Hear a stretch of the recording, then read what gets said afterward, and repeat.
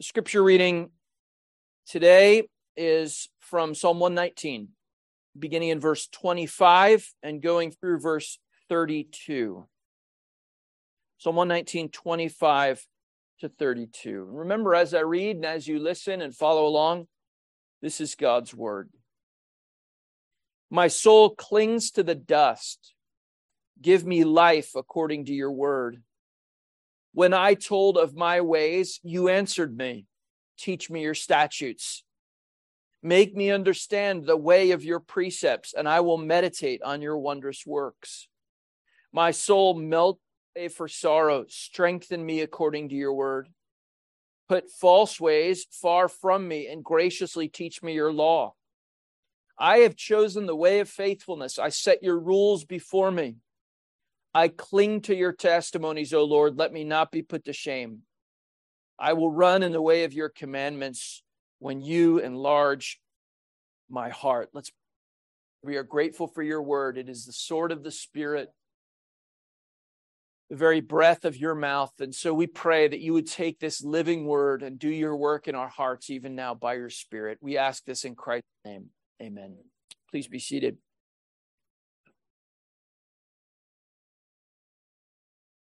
In 2016, Psychology Today magazine ran a feature using language that has become increasingly popular in our culture today. Here's the title of the article: 7 Ways to Get Yourself Unstuck.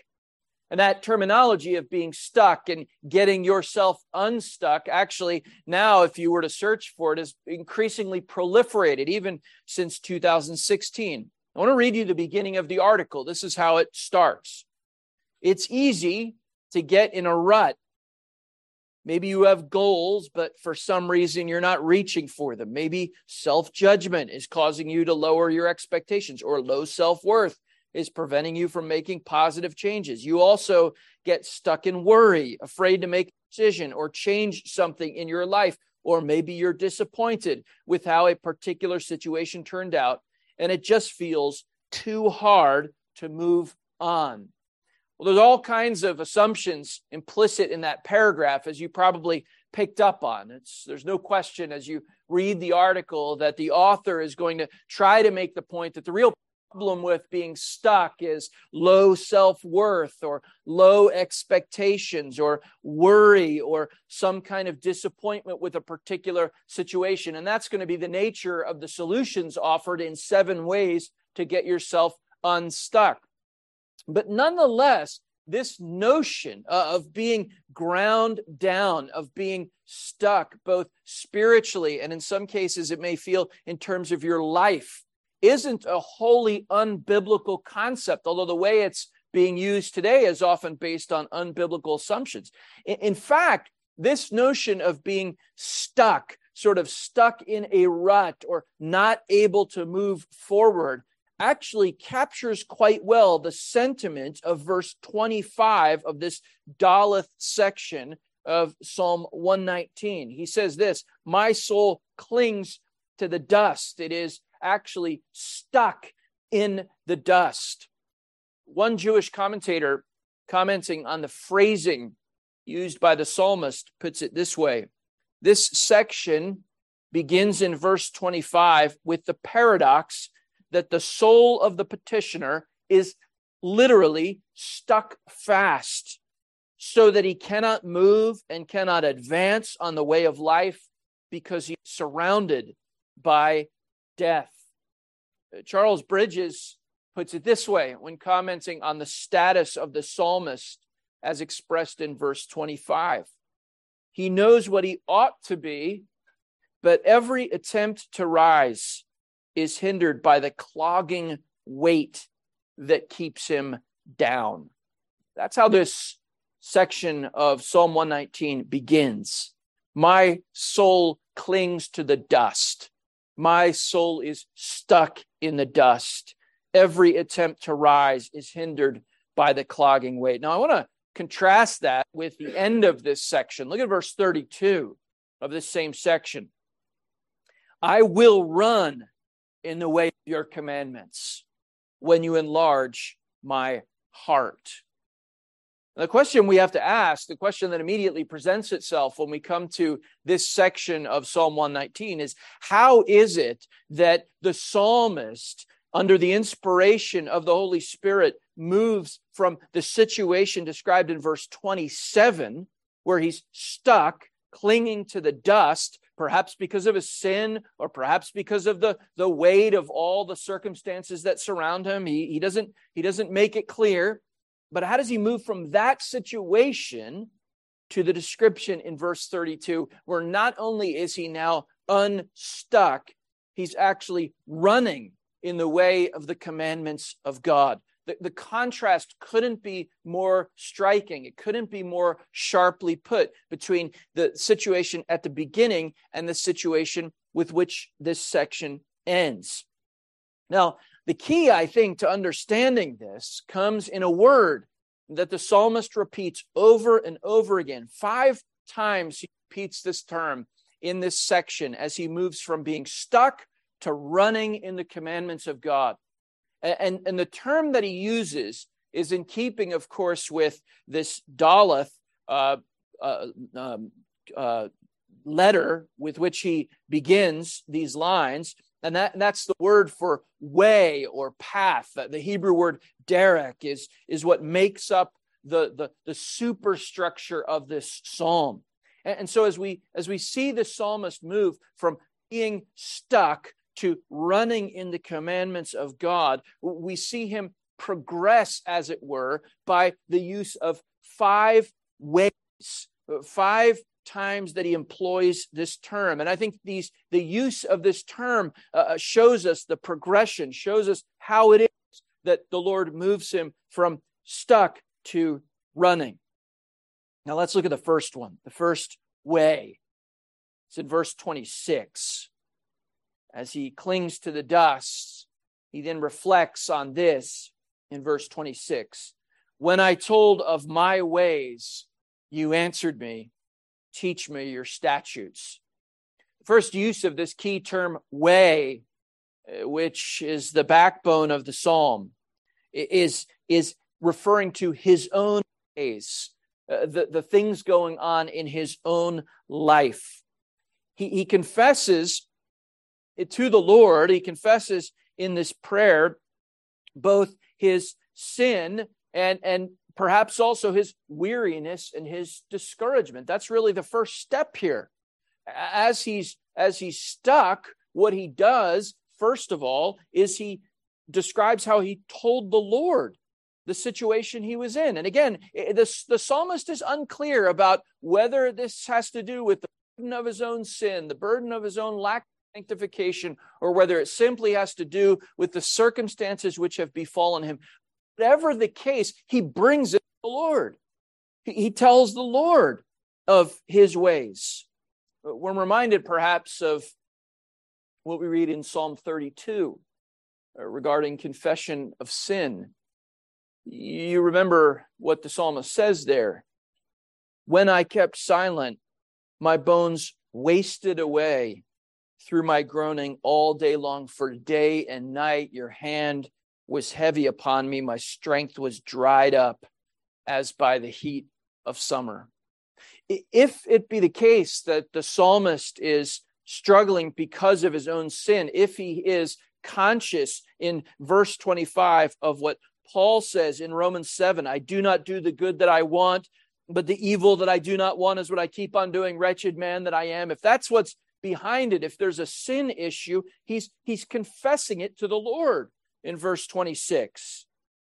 If it's simply circumstantial, then we would say that what he's doing here is less analogous to Psalm 32 and more analogous to 1 Peter 5, that verse that we were reminded of so eloquently yesterday in chapel, where Peter tells believers to be casting all your anxieties upon him because he cares for you. And if you remember our preacher yesterday reminded us that these burdens that we're given, these crosses that we sometimes say are ours to bear, are not in fact ours to bear, because we're to cast these burdens upon the Lord. We have to persevere. We have to be faithful. We have to be diligent in the midst of hard things. But we're casting our burdens on the Lord, and that's at least what's happening in verse 26.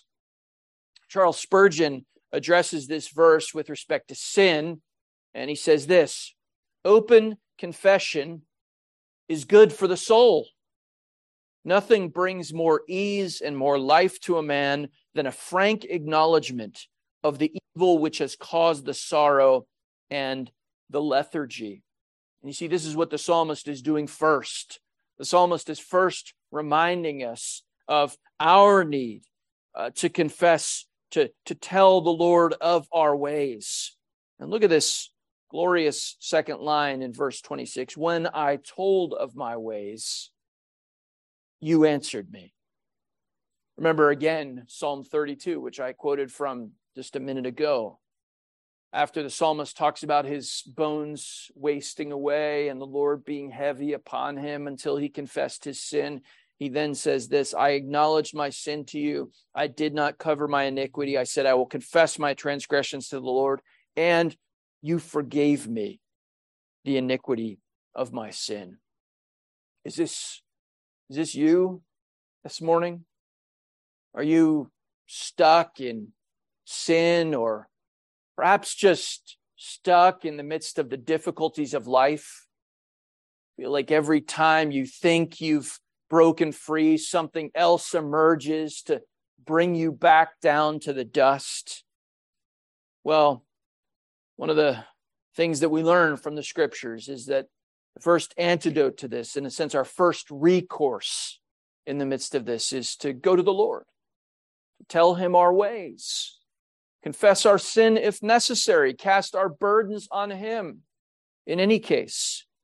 And when we do, we can be confident, because of the promises of Scripture, that our testimony will be the same as the psalmist's testimony when he says, when I told of my ways, you answered me. And so then the natural implication of that comes in the third line of verse 26, which is, if the Lord responds in that way to his people, and he does, if you are in Christ, if you are God's child, he treats you with a fatherly care. He tells you to bring your burdens to him. He tells you to come to the throne of grace to find grace to help in your time of need. He tells you to come and confess your sins to him freely and openly. And if you are in Christ, he will answer. And so the natural implication of that is the psalmist crying out, now teach me your statutes. Teach me your statutes that I may live. And that brings us to the second way. The first way is the psalmist's way, which he is bringing to God. The second way is in verse 27. Make me understand the way of your precepts. Now, as we've seen in this psalm already, the psalmist has a clear understanding that he needs the word of God. He needs God himself to minister to him. He needs the statutes of God to guide his life. But what's clear in verse 27 is the psalmist recognizes not only his need for the statutes of God, but his need for God to teach him, God to minister to him. In a sense, what the psalmist is really saying is he's saying, I need the Holy Spirit to illumine my mind as I read the word of God.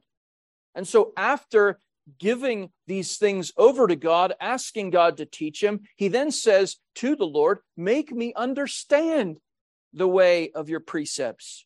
You see, studying the Bible isn't merely an intellectual exercise. It is that, of course. It involves our intellect. But ultimately, whenever you open your Bible, even if you're just looking up a text to include it in a paper, or looking up a text because you need to answer a question, even in something that seemingly perfunctory, whenever you open God's word, it's a spiritual exercise. It's we have to bear in mind when we open the Word of God, the natural man receiveth not the things of God, for they are spiritually discerned. Confession of weakness comes first, and then a cry to God that God would teach him as he opens up his Word. Now, I want to say this especially to those of you who are either in pastoral ministry or training to be in pastoral ministry. John Calvin has a whole section on this verse and applies it directly to pastors. And here's what he writes. It is impossible for us to instruct others except we have been before the disciples and scholars of God. And then he goes on to say this about the order. Let us then consider the order which is here observed, that every one of us do acknowledge our own ignorance. And then he goes on to say this, even though the psalmist had the Word of God, he wasn't actually asking for a copy of the Bible because he had it in front of him. But even though he had a copy of God's Word in front of him, Calvin says this, quote, he knew well enough that to read, to preach, and to hear was not all that was needful. For unless God opens our ears, we shall never be able to understand it. So do you have this attitude in yourselves as expressed in verse 27? Do you know this to be true about your reading and preaching of God's Word? Are you praying while you study? I'm reminded of that quote that B.B. Warfield gives in his little essay, The Religious Life of Theological Students. And he says this, sometimes we hear that 10 minutes on your knees will give you a truer, deeper, more operative knowledge of God than 10 hours over your books. And you know what Warfield says, what? How about 10 hours over your books on your knees? In other words, the attitude of the psalmist is to be our attitude when we open God's Word.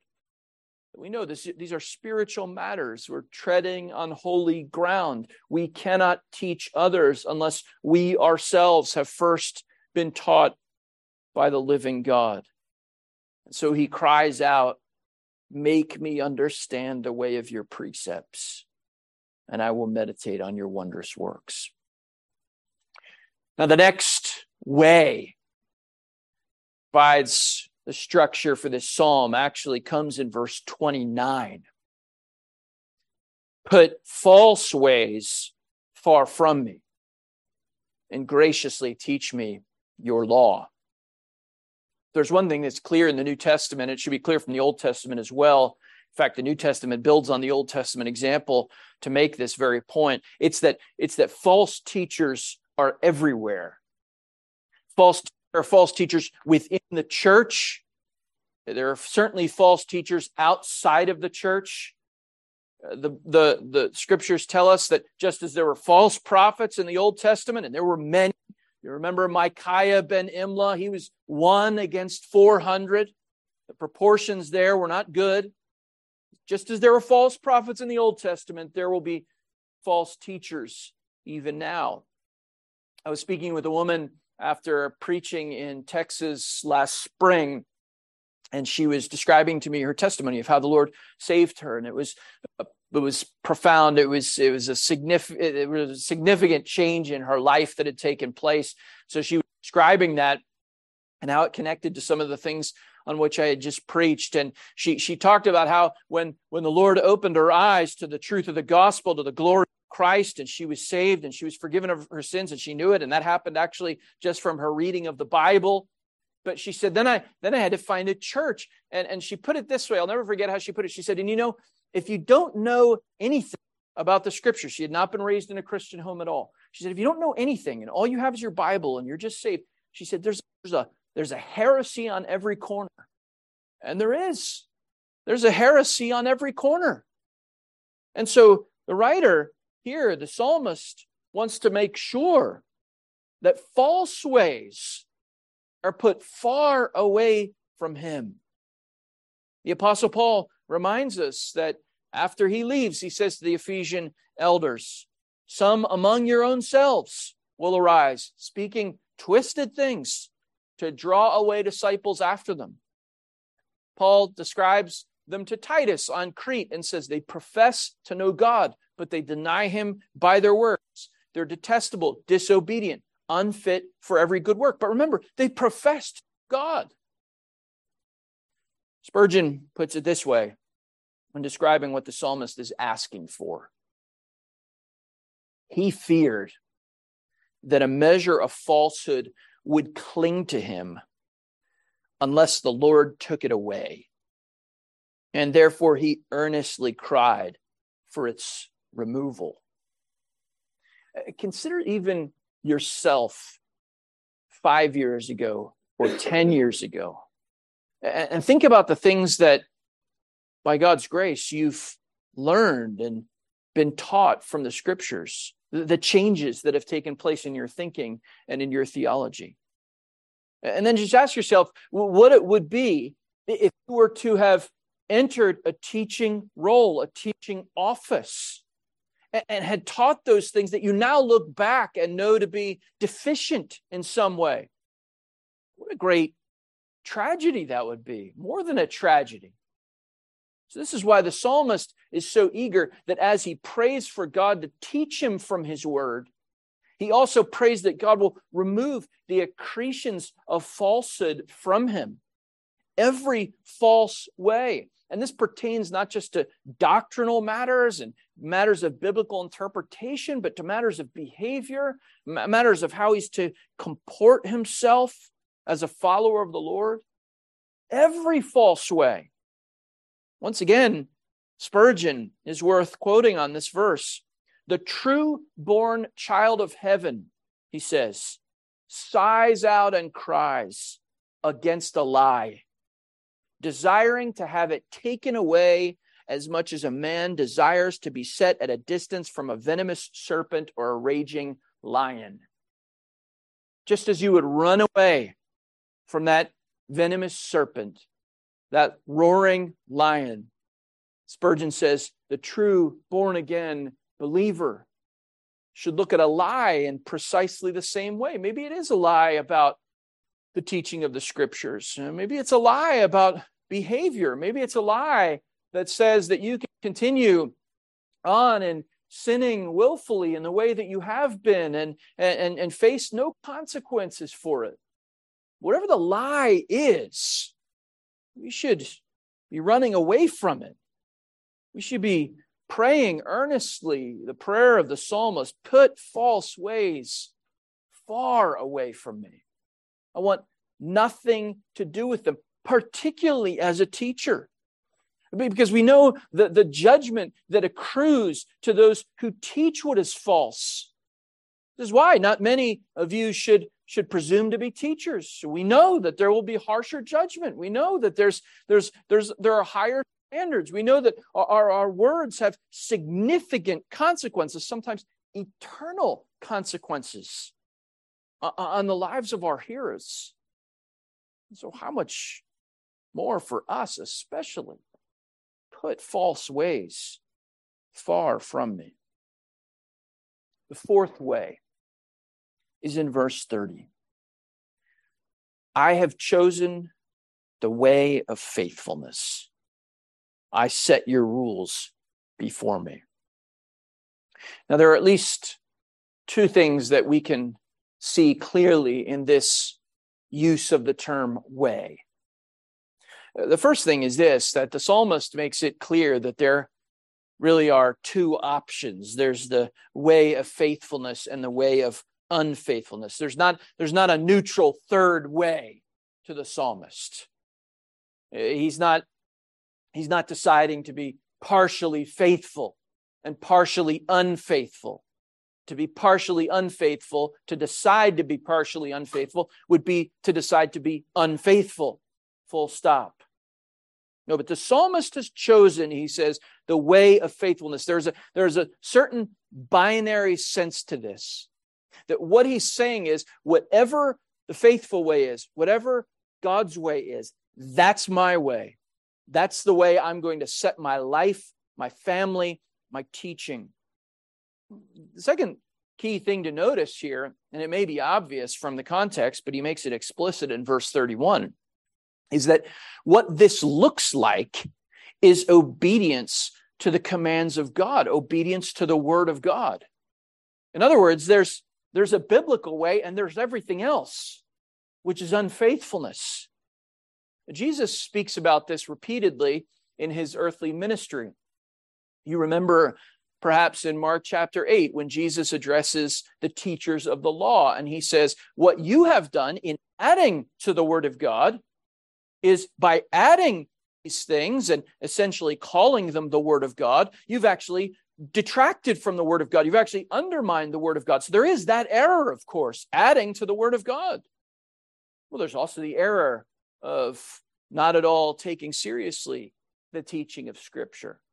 Both of them can be deadly errors.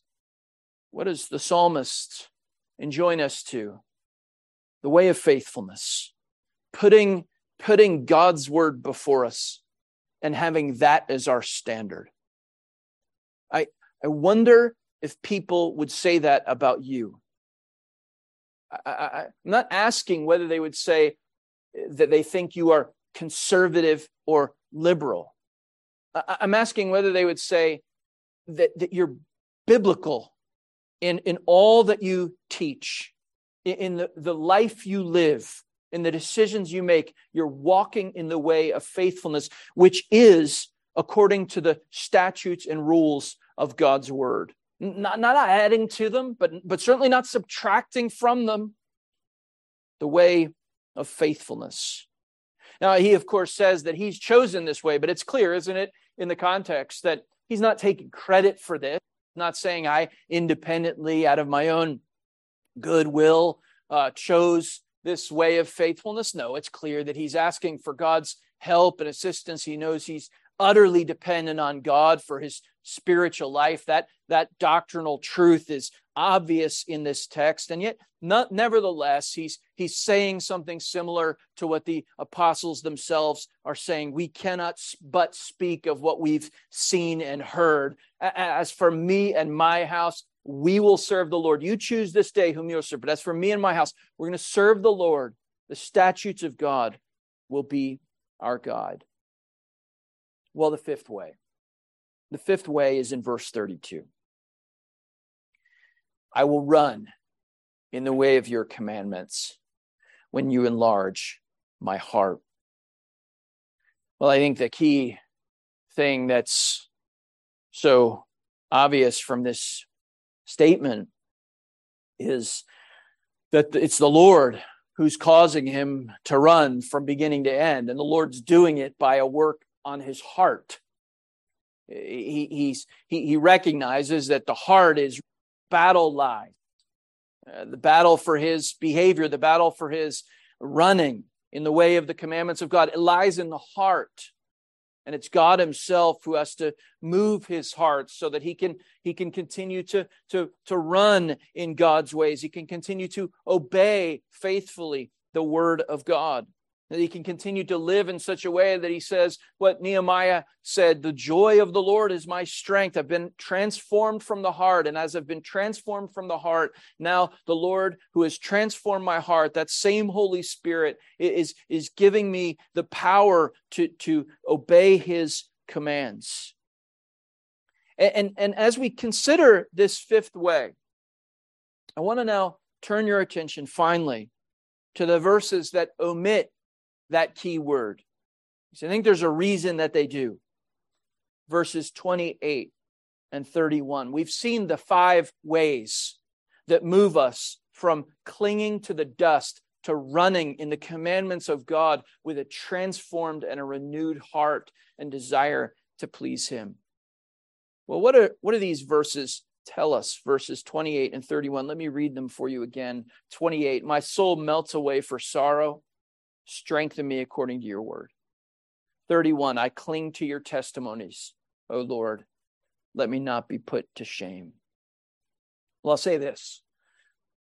First of all, these verses, both of these verses, reinforce the very real difficulty that the psalmist experienced in life. Now, one of the things that you can't accuse Psalm 119 of being is unrealistic about life. He's very clear about the difficulties he's facing, the struggles. He calls it sorrow in verse 28, shame that he fears in verse 31. But I'll say this as well, that in the midst of this sorrow and shame, which are accented in these verses, in the midst of his walking in the way that takes him to running after the commandments of God, we see that the psalmist also points in each of these verses to the only solution he knows, which is the word of God. My soul melts away for sorrow. Strengthen me according to your word. I cling to your testimonies. Do not let me be put to shame.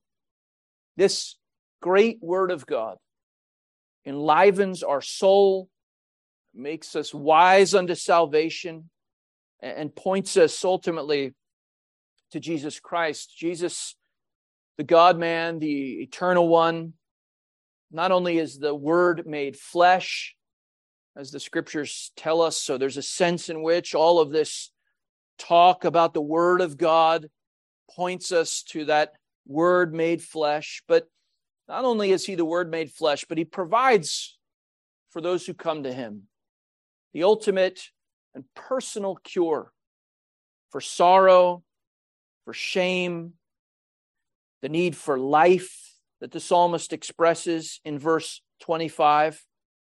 Oh, and that need that drives everything in verse 32, the enlargement of his heart towards God. Jesus, of course, the Bible tells us, provides these very things through his resurrection power by his Holy Spirit. You know, we see something of this theology earlier in the Old Testament in a well-known, significant text.